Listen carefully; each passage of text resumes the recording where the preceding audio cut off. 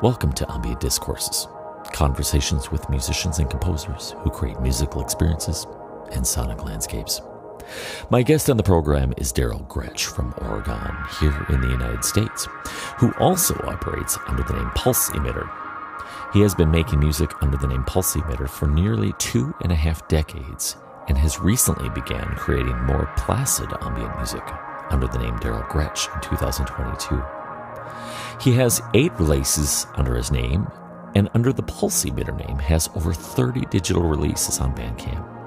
And since its inception in the early 2000s, has nearly 100 physical releases. His music is wide-ranging, from experimental synthesis and electronic composition to emotionally driven ambient soundscapes. He's a prolific creator, and his music is well worth the active listening experience. Our conversation was intensely gratifying and spanned multiple topics of conversation, including how his technical process for music composition has evolved, the role of technology and artificial intelligence in the creation of music and art, the various depths of creative inspiration, and the art of cultivating community in an ever-isolated music listening environment. Please welcome Daryl Groetsch. Well, Daryl Groetsch, it's so nice to meet you for the first time. You're a new face to me, both in the ambient circle, but just in the broader music community. And it's just a privilege to get to know you and to have been able to play some of your music on the relay station. And above all, I'm really excited to have this conversation and open it up further so that the listeners and so that other, even musicians like ourselves, can get a chance to know you, get to know your music more. And it's just a wonderful opportunity to have you here on the program. Well, thanks. I'm looking forward to chatting with you. So let's just start with some of the easy stuff. I know that you had operated under the moniker Pulse Emitter for some years. When did you get started with that, and what precipitated that led you to go, I think I want to try making music? Right. Well, I was making music prior to that. I studied music composition in college in like the 90s, and started making electronic music then by way of a few electronic music courses that they offered there. And for a few years after that, I was just kind of trying different things, couldn't really find my own voice, and just doing different styles. And then had some writer's block. And then it was around 2002, 2003 that I started building a modular synth, like from scratch, like soldering it together. I was studying electronics at that time, and I got really inspired by like the noise music scene that was going on around that time, experimental noise music, and that's when I picked the name and I started doing that kind of music. At that project, Pulse Emitter has evolved a lot over the years. It started pretty experimental and atonal, and that's kind of what I needed to kind of reset my creativity after going to music school and trying my hand at different styles. It just felt really good to kind of throw away all the music theory and everything I had learned and just start making this more like noise-based music with this really primitive instrument that I built. So that was kind of the beginning of Pulse Emitter. And then over a few years, I started incorporating keyboards, keyboard synthesizers, and getting more into melodic music, which I had been doing previously, experimenting, with and studying in school. So that project evolved into what it is now, which is more like it's an ambient project, but it's kind of progressive, kind of inspired by, I guess, the progressive rock I listen to a lot. It's pretty intricate. It's pretty complex. But this music that I do now is as Daryl Groetsch over the past 2 years is much more, I guess I could say, minimal ambient. It's it's a lot less complicated, and it really has been an exercise in like reducing my ego and uh, and making this sort of music that's just really spacey. And I've always loved that kind of music, and it's actually taken some time and some effort to get to a point where I can remove my ego enough to do it without like adding parts and making things more more layered. What led up to this, for lack of a better word, an awakening that the ego was an issue and that you wanted to try and minimize that in your music? What led up to that? It's a good question. I listened to so much kind of this sort of deep space ambient music. I have for years, and I think I just finally got to a point where I said I want to do this. I had tried before and always kind of fell short. I think because I just tended to make things more complicated and more layered, and I just finally got to a point where it's like I want to do this, and I can do this. And the way that I did it was to not like sit down in the studio and start composing and using my head so much to get creative and clever. It was by using the iPad initially and just using some music production apps that are very easy to use, and just kind of in a casual setting, just like on the couch or maybe like sitting in my car, like on lunch break at work or something, and just kind of starting some music and just kind of having a really relaxed approach while composing it, which is what turned out to be the way that I was able to make the music as kind of relaxed and casual as it is. Would you say that it was almost like a meditative experience for you, like an extension of? Yeah, exactly. Like the actual composition process was like relaxing and kind of meditative. Whereas that's not always the case when you're composing music that has a lot of parts, and it's still of course a creative thing, but I gotta hand it to like the iOS, the iPad, music ecosystem. There's like all these different apps that they don't do it for you, but they make it easy. It's just like it's easier than ever to make electronic music without having to like have it be such a technical thing. Like right. In the 90s when I got into it, programming synths was like you got this little screen, this tiny little screen the size like a matchbook, and you're like going through all these menus, programming it, and it was a lot more work. And now it's I fully embrace it. The easier it can be without having it do the music for you. I don't use like pre-made loops or stuff like that, but it's like the better the interface, and the iPad is a wonderful interface because it's a big touch screen. It's just very intuitive, and if the easier it is to get your ideas out, and create and created, the better. Because I'm sure other creative people listening to this would know that there's times when you feel creative, you want to make music, and then you get caught up in the technical part, and you can actually risk losing that initial spark, right? And that sucks. So right. Where do you typically look for inspiration? Are there things in nature or things in the cosmos, or what typically becomes like your fuel that helps instigate the creative process for you? Yeah, nature is a big part of it.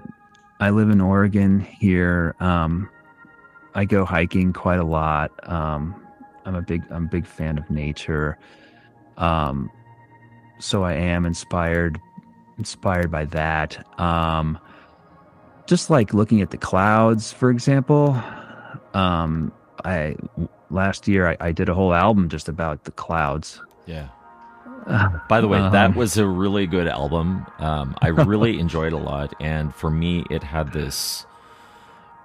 So I was walking my dog, and I love to listen to other people's music while I'm walking my dog. We go for really long walks, and for me, it conjured up this beautiful sensation and picture of, like, if the aurora borealis was in a full spectrum of color and not just, greens or blues, but it felt like this interweaving of colorful mist and space, and just, it was so, wow, cool. Chef's kiss to that. It was a nice album. Thank you.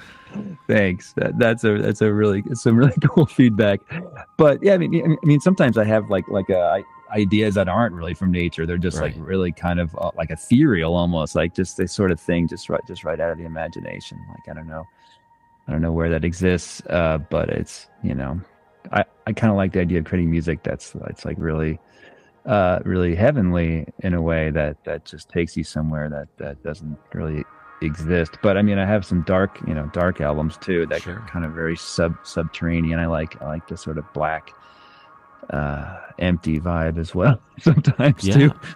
Well, Robert Rich once made a comment when I was having a conversation with him. He made the comment that you need kind of those darker, more difficult spaces to help contrast with the beautiful and savory sensations that you have in life. So you almost need those things as a companion to help give you the perspective that, oh wow, this is really beautiful, and oh, this is really difficult, and this is really dark, and it's painful to listen to, and it makes those other moments all the sweeter. Right.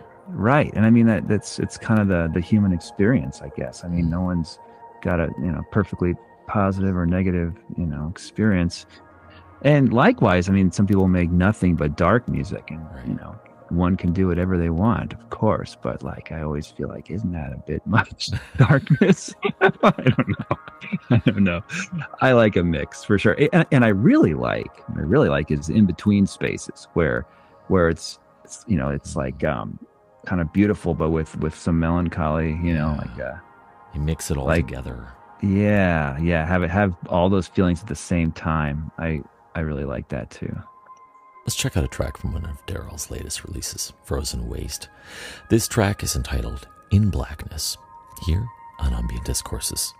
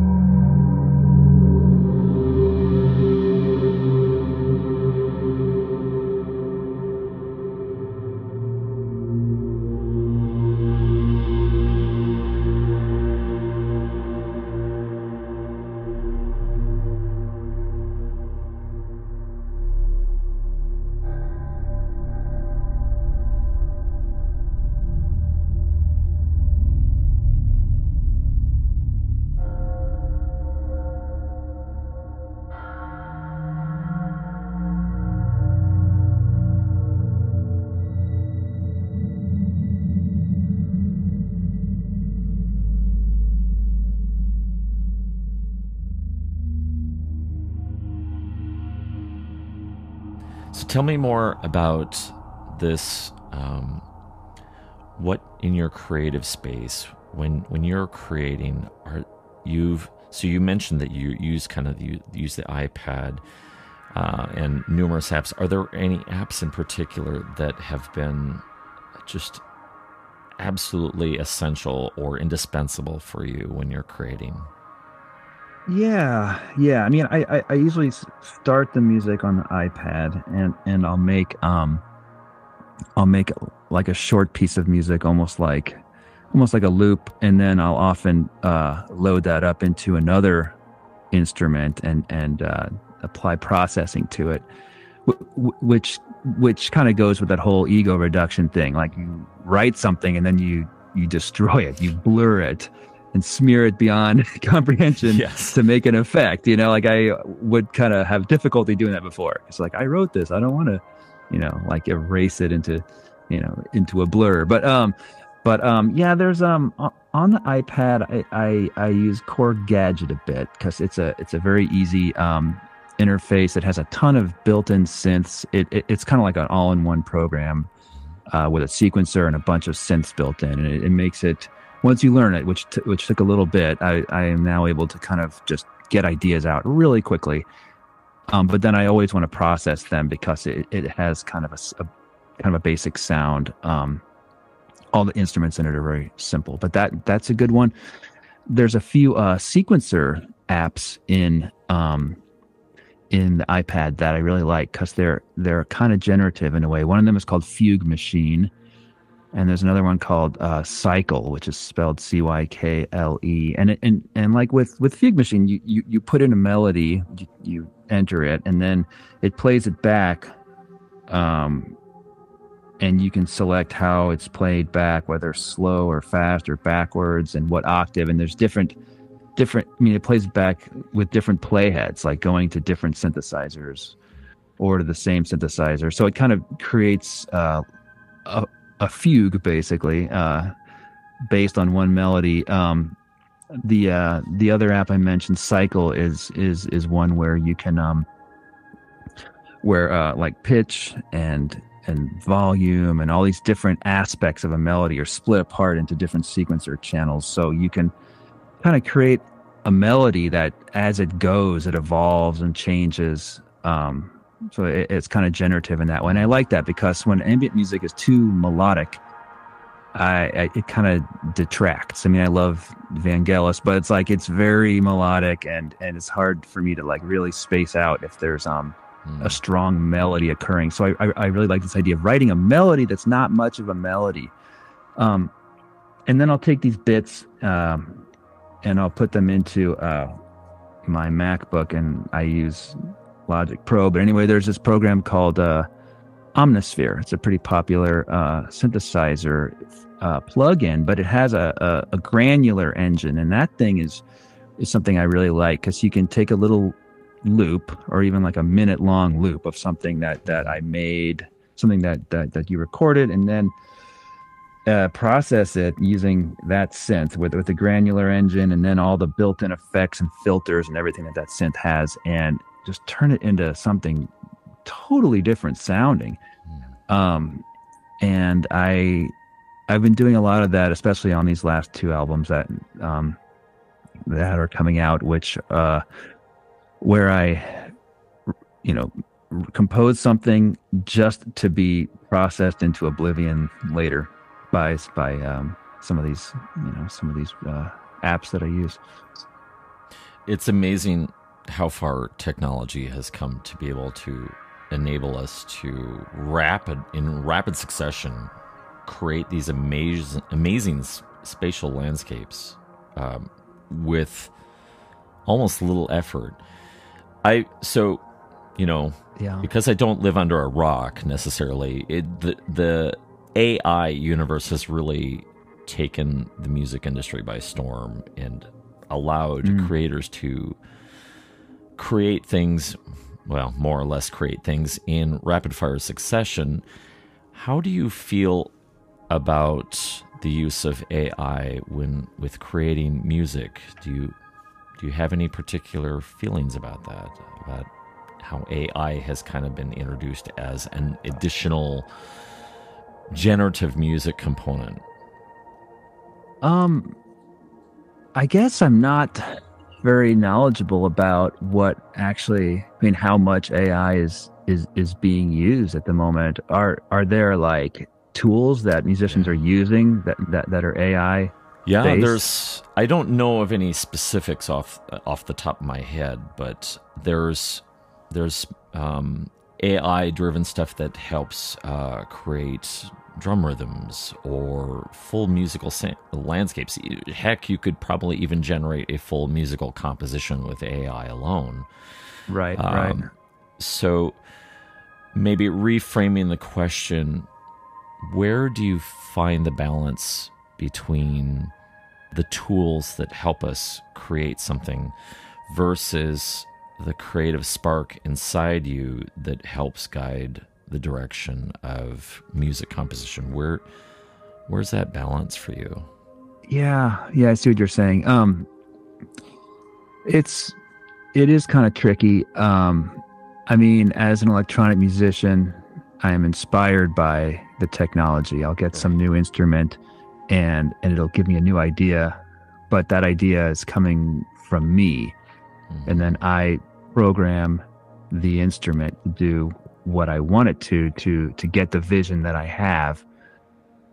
So it's still music made by a person using tools. And I'm sure all these arguments people are having about using AI is the same ones they had about using computers for creativity or using like any other instrument that made things easier in the past. And then everyone just gets used to it. And I think one of the key things is, even if it does, has gotten easier and easier to make music, you can still immediately hear when music's good and when it's bad, and when someone put effort and feeling into it, and when it says something from one human to another compared to someone who just did the easiest thing. I mean, you can tell.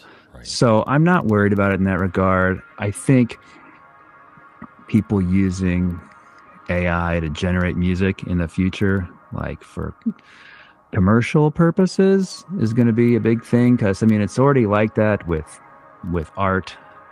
If you need some company needs some basic art, they're no longer going to be hiring an artist, because they'll just be able to use AI to do that.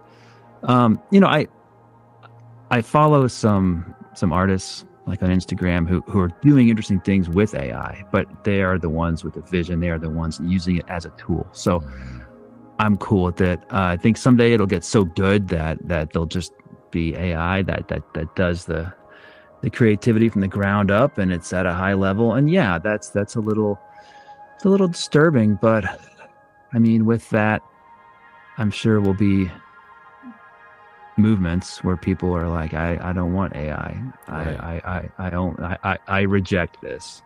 Right. Just like there are young people today who are like, I am not on social media. I hate this stuff and I'm not going to do it. So,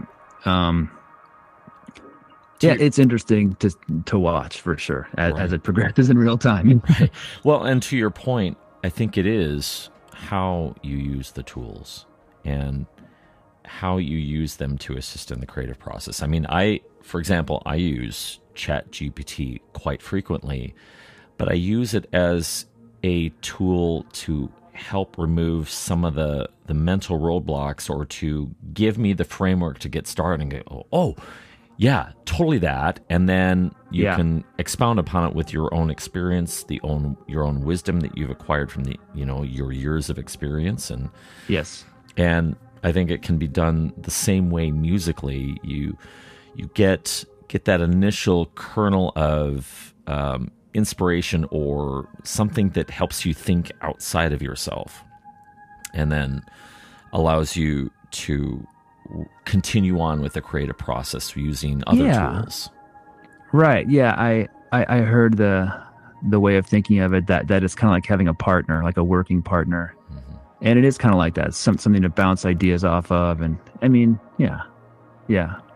Right. And I mean, shoot, I've used I've used Chat GPT to kind of help me figure out, all right, if I'm going to apply for this artist grant, what is the outline that I need to come up with, and or if how can I be a better interviewer? What are some questions? You're not just questions, but how to go about these things, you know? Yeah. And musically speaking, you can go, all right, help me come up with a concept that illustrates this musically, and then from there on, you start to develop the necessary vocabulary. You start to pick up on maybe the keywords or the key sounds or the framework, and then you have now suddenly all these additional tools that you can go, oh, this really opens up the possibilities.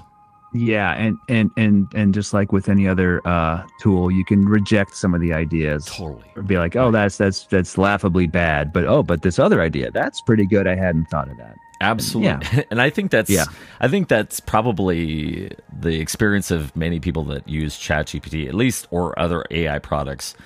Right. When they first start out, they go, oh, that's garbage.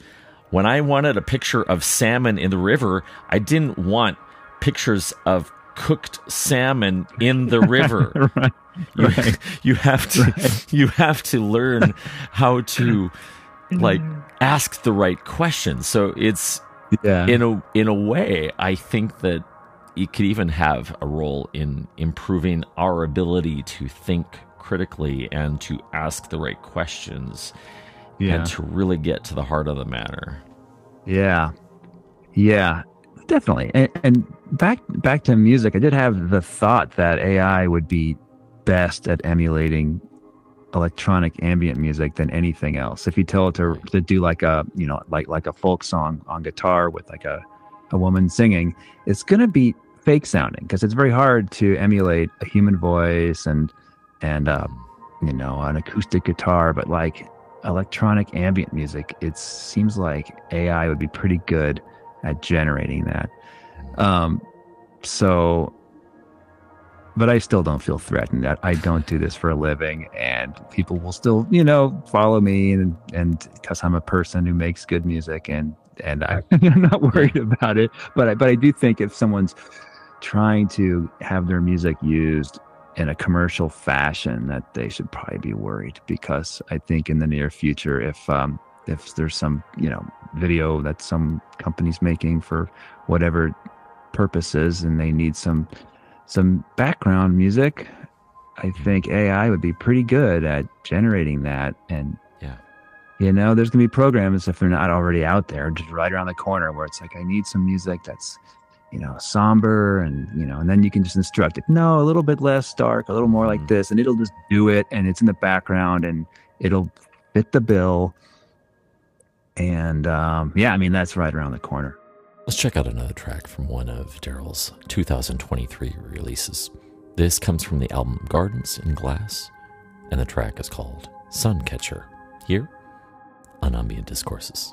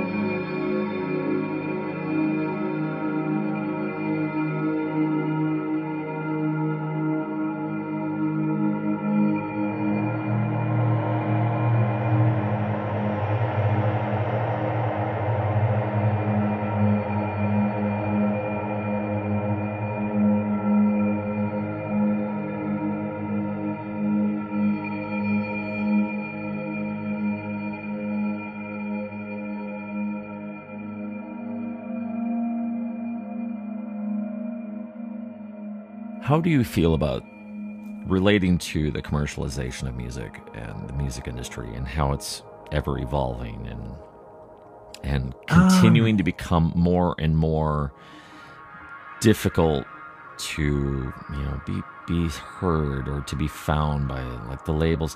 How do you feel about the commodification of music? Well, there's no way around it. I mean, I do feel fortunate that I got in when I did. Over the past 20 years, I've been doing this slowly, kind of getting more recognition. I mean, I'm still pretty small potatoes in the grand scheme of things, but I see younger people getting started having real trouble getting just any sort of recognition because the field is just so swamped. Yes. I mean, if you're just starting now with, Bandcamp and streaming, it's like, oh my God, there's so much music out there. It's unbelievable. So I do feel like I got kind of a head start. And I've recently been getting some help from someone who's part of one of the labels I work with, who knows a lot about music promotion, and they've been, because I want to get good at it. I want to keep my head above the water. I want to someday, I don't know, maybe even after I retire, just be able to supplement my income with this. Like, I'd like to be I am semi-professional at this, but I would like to actually be professional and be able to do what I do and actually, support myself just to some degree with it. But okay, I'm making it sound like the money is important to me. It's not. I've got a job. I don't care about the money. It's more about the recognition and getting my music heard by more people. And that's, I guess, the main goal. And so I've been getting tips on how to like properly release an album. Like I've been doing this all this time. I've been self-releasing stuff lately. And partially because I record so much music the past 2 years under my own name. There wasn't a label out there who would release 6 albums for me in 1 year. So it has to be self-released. So I just needed to kind of learn the ropes a little bit better. Or like before, when I self-release something, I would maybe do one, like, I don't know, social media post, like, hey, got something coming out next week. And then I'd put it out and then I'd hope some people noticed it. But I'm trying to learn the ropes a little bit about how to actually release something properly, and emailing journalists and all that sort of stuff. And so far it's been a big improvement over how I was doing it before. So, do you have any tips that you would suggest for the newer musicians that are starting out? They're struggling with ego. They're struggling with trying to figure out how to get attention out there. Do you have any recommendations for them? Well, number one, I would say don't give up, because if you do it for a few years and then quit, it really will just go right into obscurity. If you keep doing it and keep doing it well and seriously and pouring yourself into it year after year, it will get noticed. And if you don't give up, then you'll continue to get noticed, and it'll build from there. So that's the number one thing, is make it a lifelong passion. Or if not, that's fine too. Yeah. But do what you want to do. But I think what's worked for me in the past is not to approach like a record label, for example, with a what can you do for me? Will you put this out for me? But to kind of like buy music from a label, for example, that you like, so they get to know your name. You're like a fan, and you comment on their posts, and you become a fan. And at some point, after buying some of their stuff and supporting them, you could say, hey, by the way, I write music too. Would you like to hear it? And then they might be like, oh, you're so and so who's like a supporter of us. And then so I think that's important in the music creation process, especially for younger artists that are starting out. Many have a perspective that they're trying to express the ego, they're trying to express themselves, and with some of the more mature, and by mature I mean they've been around for a long time and they've seen everything.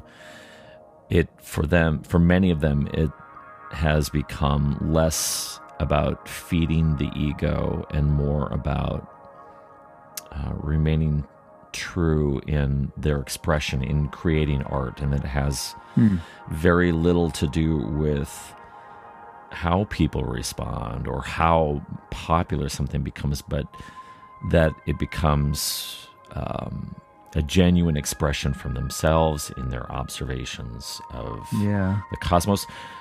How have you navigated through that in finding, have you found balance in between feeding the ego and self-expression and promoting self versus further along in the continuum of expressing your creativity for the sake of expression, for the sake of creating art or creating something for people to respond to? Where do you find yourself in that continuum? Well, I mean, I would say that I always create my music for the sake of creating it. It is awesome to have listeners, and I feel grateful that I do have an audience. But I think for me, I kind of have multiple projects now, and so when I do a Pulse Emitter album, I want to make it like as thrilling to listen to as possible, not just for myself, but for anyone who listens to it. I really want it to be exciting, exciting ambient music, if you will. And I mean that, and then when I do this stuff under my own name as Daryl Groetsch, it's more personal, and it's made to be calming. Like I don't allow myself to do anything. I mean, I wouldn't want to get too clever with it and do stuff that stands out. It's really just supposed to be something that when someone hears it, they can just relax. I don't think though that privilege comes with having done this for years and having an audience. I think someone who's just getting started, who wants to just do really, really simple music, might find success in that. I mean, I'm not sure there's like a need for someone to express their ego as a new artist. I'm not sure about that correlation. With some musicians I've talked to, some have the perspective that the commodification of music and the drive within to get your voice heard. Some musicians I've talked to come across or rather have the perspective that they think that it's kind of the shallow end of the pool, so to speak, but the deep reservoir of the deep human experience, and less about expressing self and more about observing life, observing humanity, observing the world around us and our experiences from that, and meditating on that visual, on or whatever the concept is, and then responding in turn with music. So I guess that's where I'm coming from, this continuum of, it's very easy to, once you kind of get a hold of your own voice and kind of you figured out maybe your sound or your the way that feels natural for expressing yourself, that's kind of the easy way in to music. But then further along that continuum, there's this deeper perspective of, wow, this is common to all, this particular thing is common to the human experience. How can I shine a light on that and maybe turn it around and show different perspectives, different thoughts, or different feelings and expressions about that. So that's probably more where I'm coming from with the question of where do you find yourself on that continuum? Do you find yourself is there anything in particular that really has excited you about diving deeper into your musical expression? And if I need to restate the question, No, I think it's good. This is getting, pretty deep, and yes. So it is. Sorry, a little bit. No, get your life preserver on, folks. We're going deep. Yeah. For me, my music seems to be emotional, and it seems to be coming from how I feel when I think about different nature settings, or the seasons, or the sky, or just imaginary things. But I kind of realized recently that that's not even the case for other artists. Like, I was listening to an interview with Laurie Anderson, and she was saying, I'm not into expressing myself. It's not emotional. I like to see, let's see what we can do with sound. Right. Like, it has nothing to do with emotions. And that's when I heard that, and I realized that's kind of not how I work. I'm an emotional person, and my music is emotional, and it's based on how I feel about things. But then there's visions that I get from the sound. Like, my song titles come about after the fact, usually. So I'm sitting there, and I'm just feel like writing some music. How do I feel right now, and what do I want to hear? And then I make it, and then as I'm editing it later, I realize, man, this just sounds like I'm floating on a pink cloud, or whatever. And I title it "Floating on a Pink Cloud," or whatever it is. And then I'm working on music, and then I have all these songs, and then I realize, there's like 8 songs here about floating in the clouds, and then there's like another 8 which are kind of more like it's like floating at the bottom of the ocean. I think I have 2 albums here. One of them is about the whatever it might be. So yeah, I don't know if that answers the question or not. It does. I think it answers for me in a roundabout way. So if I understand you correctly, it's really about the connectivity between your emotional experience and you're finding a way to express that. And sometimes it just viscerally just comes out of you, and you have very little brain power, I guess, not brain power, but very little mechanical introduction of components to steer it, and it just pours right. I kind of know out. what I need to do. Yeah. Right. Yeah, and on the contrast, like to say, you've got people that are much more scientific or mathematical in their approach to music creation, where it's really about cerebral. Yeah, it's very cerebral and no emotion at all. In fact, even some noise artists that I've been exposed to, they're like, yeah, we don't want you to like our music. It is intentionally disturbing, or it's intentionally disruptive. It's meant to, conjure up some sort of experience or mental imagery. Right. So, yeah. Right. And I can respect all of that. I just, Right. Yeah, for sure. Yeah. But for those of us that are very emotional in music, I'm right behind you. Let's check out another track from Daryl Groetsch. But this comes from his Pulse Emitter project.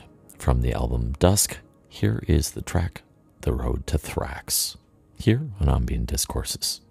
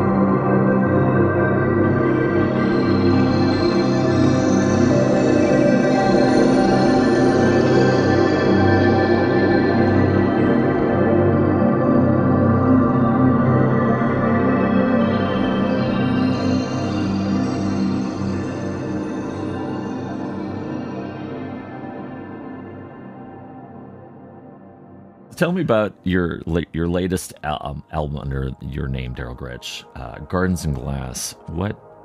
Tell me what precipitated when you were creating.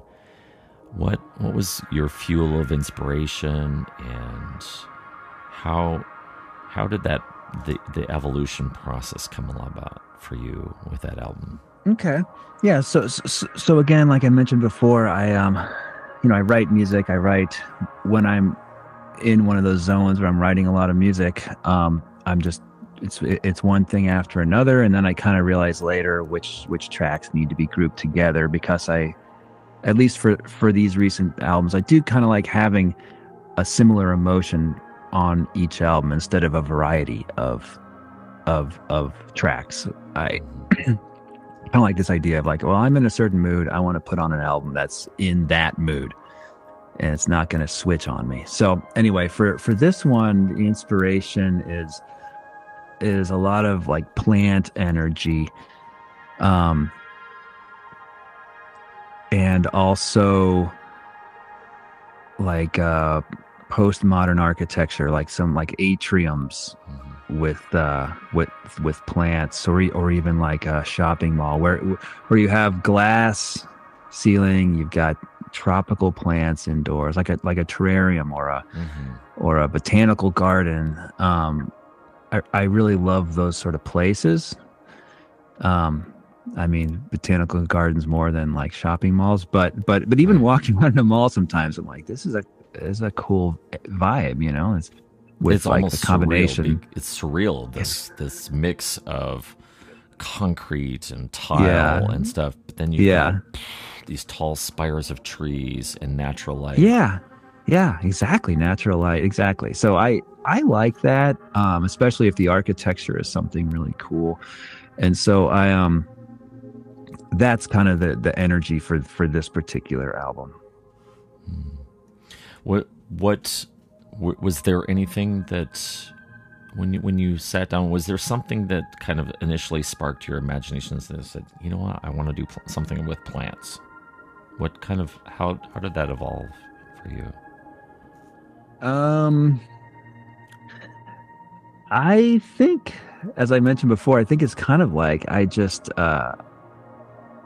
have the type of music I want to hear in my head at that moment, based on how I'm feeling, and I make it, and then later, as I'm working on it more, it starts to take shape, and it starts to sound like a sun catcher in a window with like beams of light shooting out of it. And so I'll title it something like that, Sun Catcher, for example, one of the songs on this particular album. So, I mean, where does it come from? I don't know. And sometimes it starts with a certain feeling and a certain emotion, and then as I'm working on it, I kind of realize where the music wants to go, and then I kind of aid it along, going towards its place. So it isn't, I don't know that it's always like I had the vision for how I wanted it to be from the very start. As it evolves, I have new ideas, and I'll add parts. And I imagine that's true for a lot of people as they work on music, that the song takes on a life of its own, right? Mm-hmm.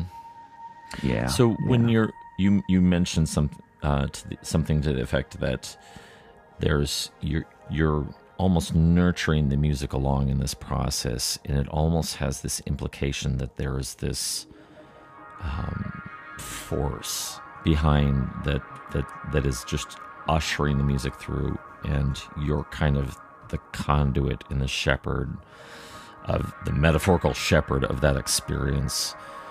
Yeah. Can you tell me more about your thoughts about that, about music inspiration coming from this bigger cosmic force or this energy? What does that look like for you?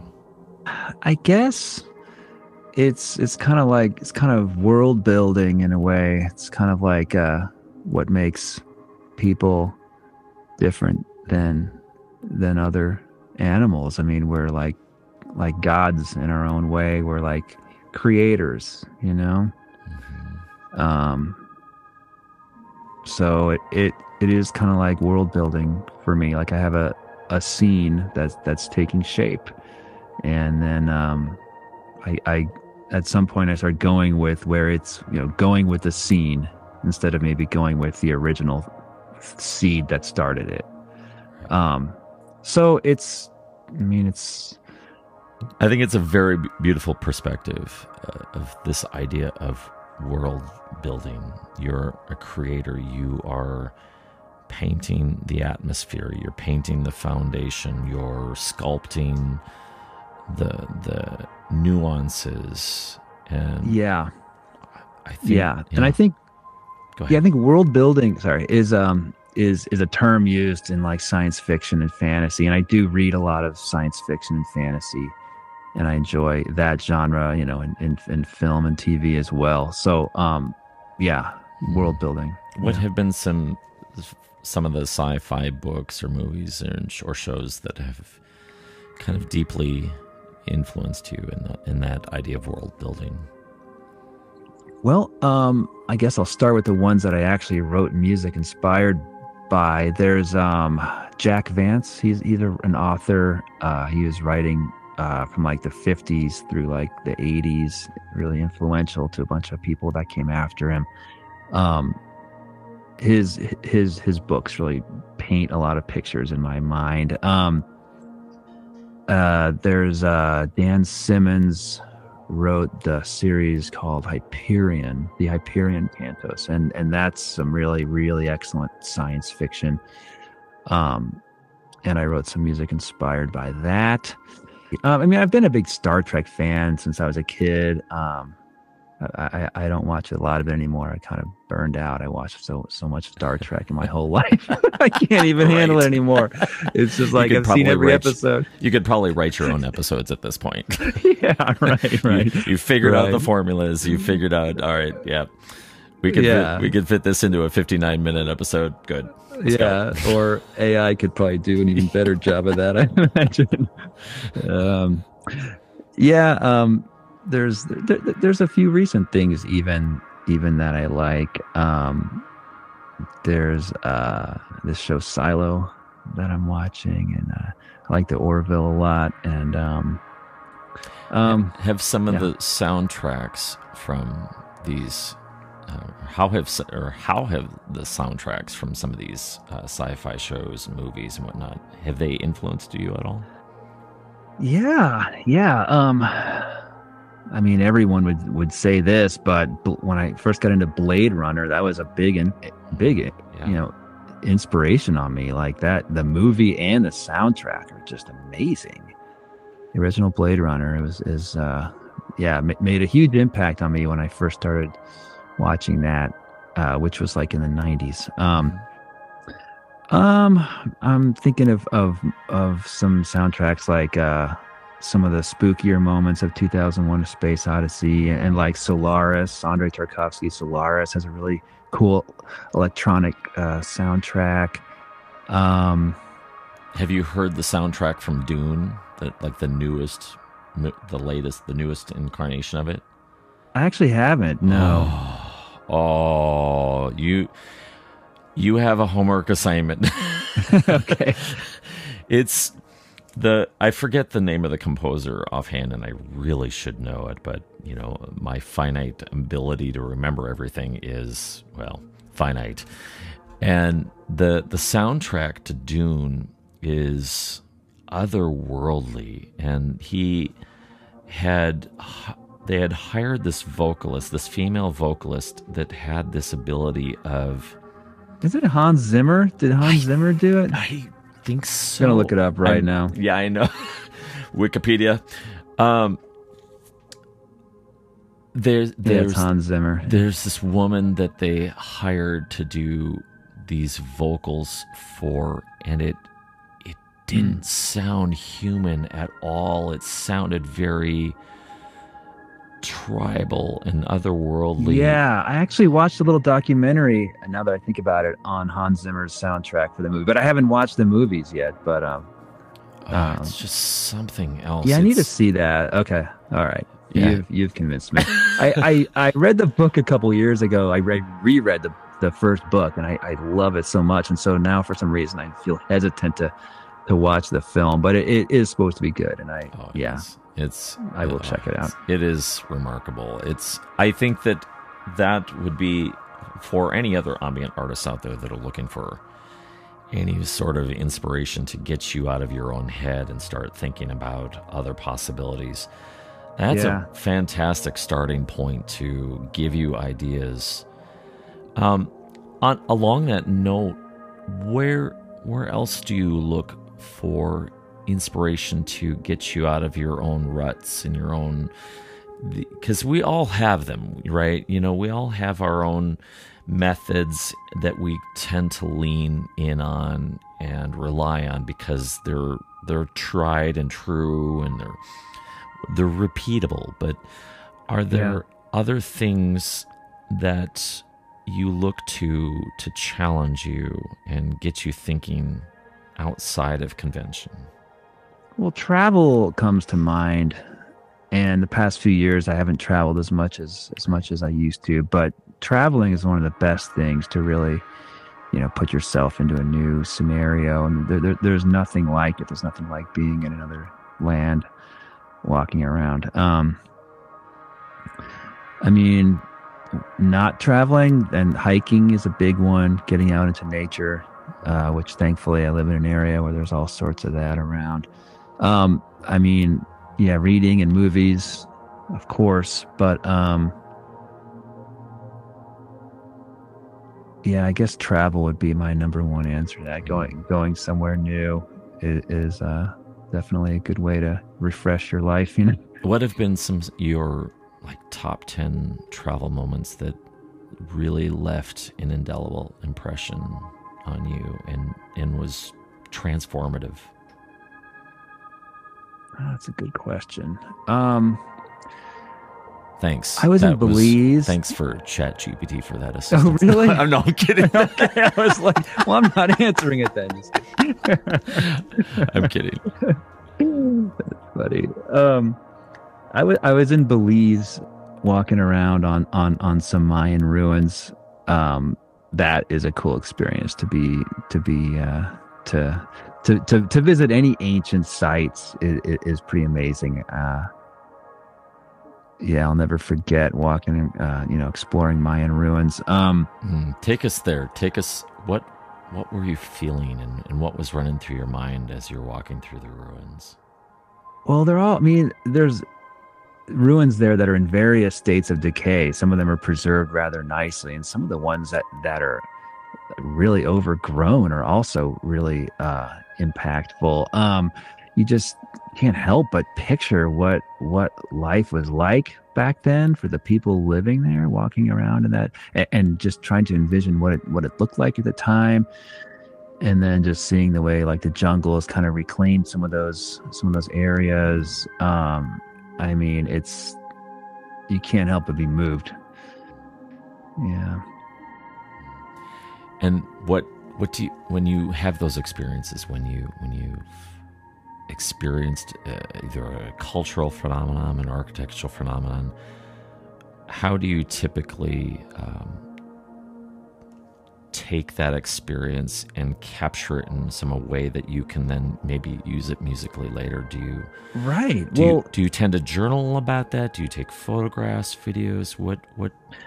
How do you respond? Right. Well, certainly take photos like everyone else, but usually then whenever I am done with the trip and I come home, it's very clear when I'm, that I have been inspired by a place. And it doesn't always happen. Sometimes I'll go on a trip and my wife might even ask me, "Are you going to write some music about this?" And I'm like, "Well, we'll see." I don't know. But, and then maybe I don't, but I don't know. I went to Utah, for example, and saw some petroglyphs carved into the side of a rock face, and went to arches and canyonlands, and it was it blew me away, right? And I come home and it's I start writing music all about it. I went to Crater Lake in Oregon National Park and was so inspired about it that I wrote a whole album about it. It was I had a vision quest when I was there. It really impacted me.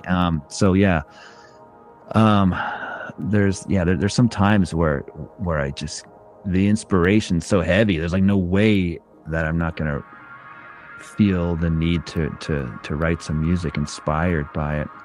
but you never, I kind of never know when something's going to hit me that way or not. I can have a perfectly enjoyable time and not feel any need to, express anything about it later.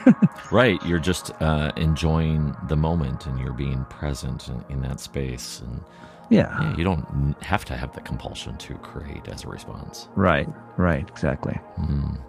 Let's check out one more track, shall we? This is the title track from Daryl Groetsch's latest album, Gardens in Glass, here on Ambient Discourses.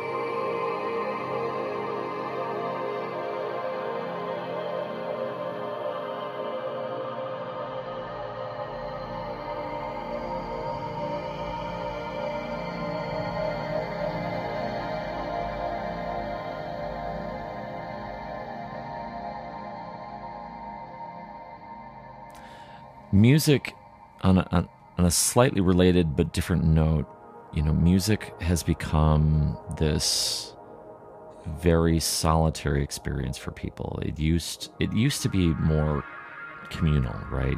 Like, I think back to the 70s and 80s.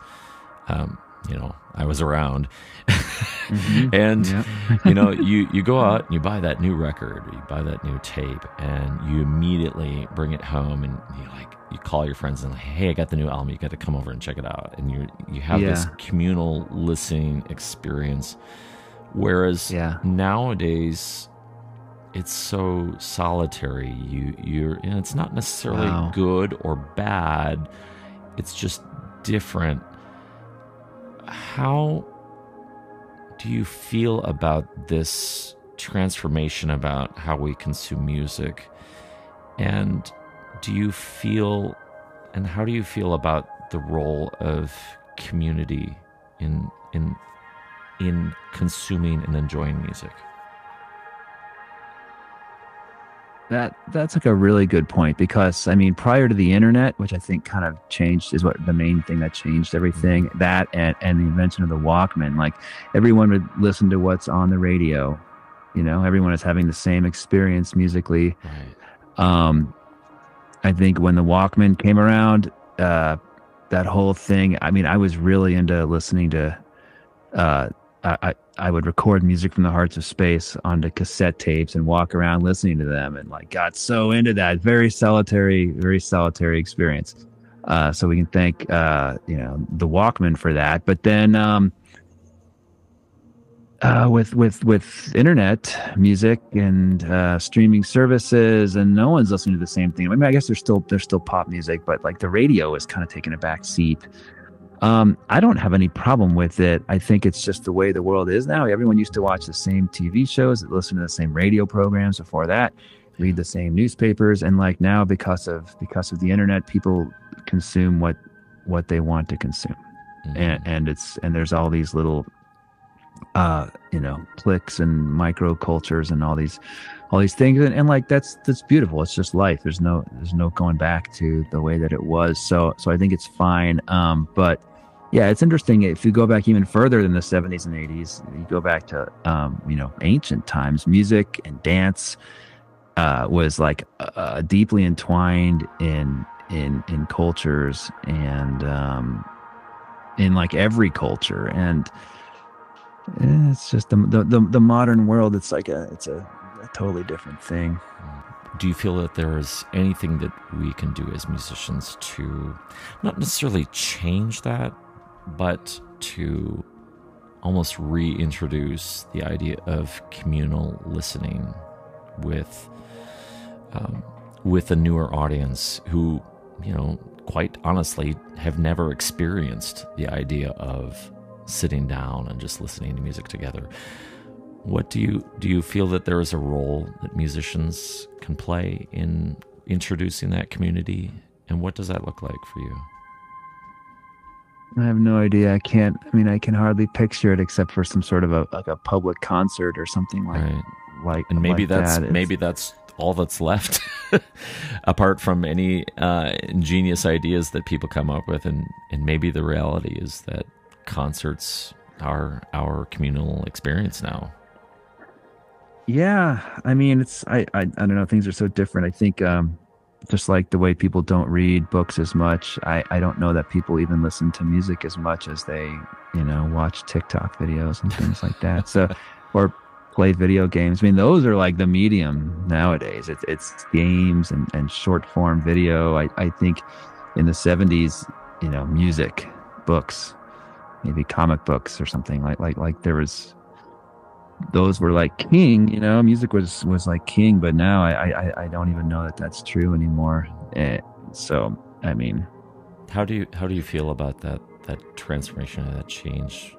How do you feel about things becoming more, and I hate to use the word commodification or commoditized, but where it's become almost disposable? You have this brief moment when you're engaged with TikTok or the apps or whatever, and okay, it's gone. How do you feel I about mean, that? it's I feel like it's those medias are shallow and pretty vapid, and I think even the people consuming them realize it, and some people are okay with that, and other people will want something deeper and will seek out something more meaningful. So, I mean, it is what it is, I guess. It's not. It is. Nothing I can do about it. Right. And trying to do something to change that whole, you're basically trying to swim upstream at that point and in a raging river. Yeah. I just have to be, happy with what I'm doing and thankful that other people are listening. And that's, and I am. So, yeah.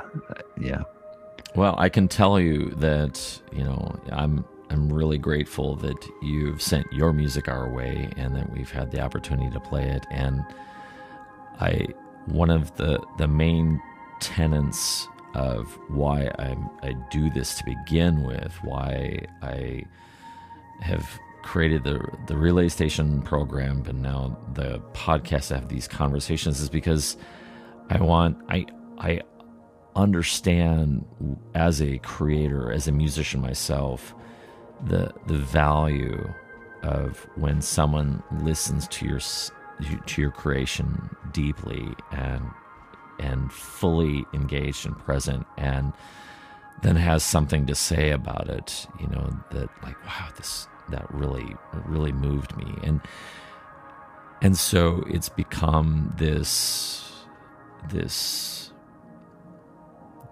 drive, this desire inside I want to give as many musicians and creators as I can the experience that I know that I would crave, and I would walk away going, oh man, wow, they loved what I made.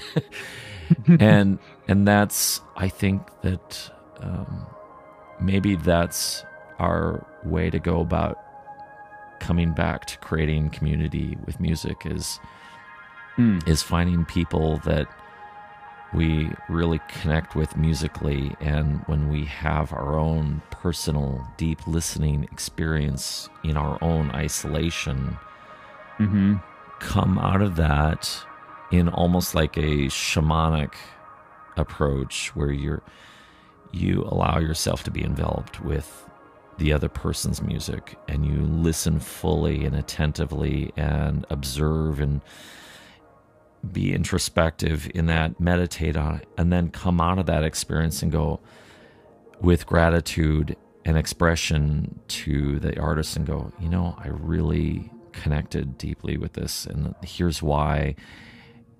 Please keep at it, and not necessarily for my sake, because the last thing I want. But it's got to be fun for you though too. Right. I mean, it's got to be enriching. Right. It has to be a genuine expression from yourself, and not this kowtowing over to please the listener. But like Robert Rich made this comment where one of his recommendations for newer artists is that if you want to create the most universally relatable music, it has to come from a really deep place inside, because in the deep spaces within us is where the purest water comes from, right?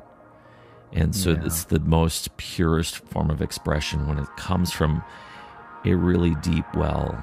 And to have that deep well, you have to dig deep. You have to be more observant and less vocal and more listening. It's like the old adage, we have two ears, one mouth, respect the ratio appropriately.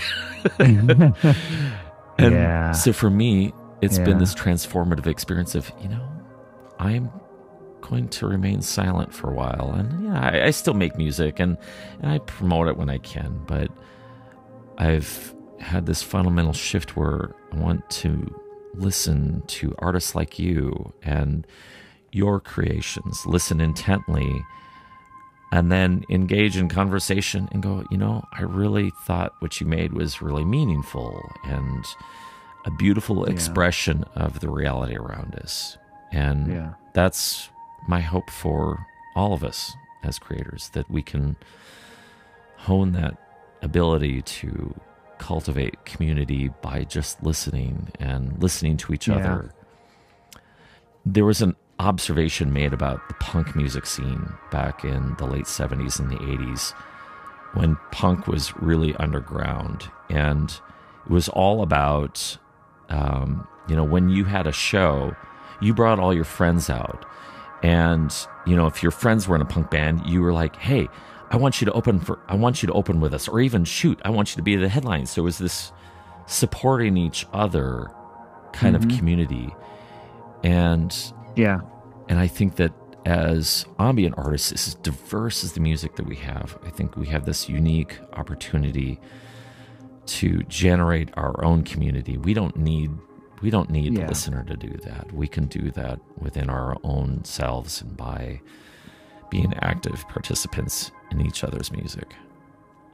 I like that. Yeah, I like that. I mean, I really appreciate that you've listened to my music and that you hear something in it, and that you had me on this podcast. I think it's a cool thing you've done. And if anyone listening to this, wants to reach out to me for any reason, questions about creating music or anything else, feel free, because I'm all up for being a member of a community. That's what it's all about. I don't actually like being too isolated, so we'll gladly point them in your direction.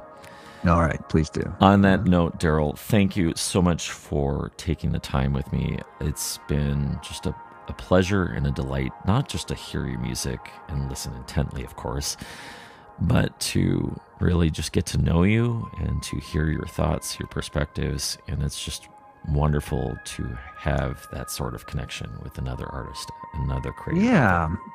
Thanks, Michael. Yeah, I really enjoyed talking to you and meeting you. And I feel like I know you already, so we'll stay in touch.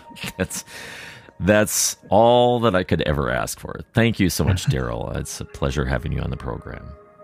Thank you so much. Wow.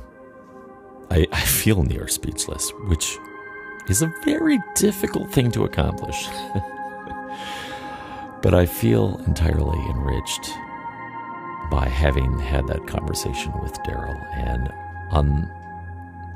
on the tail end of the conversation, I feel like I've acquired a friend and a companion out in the music industry, someone to share in some sort of community-based experience.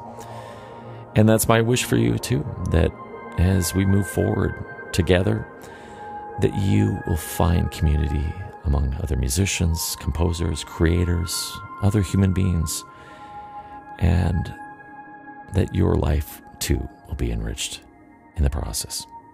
Thanks for joining us for another episode of Ambient Discourses, where we have conversations with musicians and composers who create musical experiences and sonic landscapes. Until next time.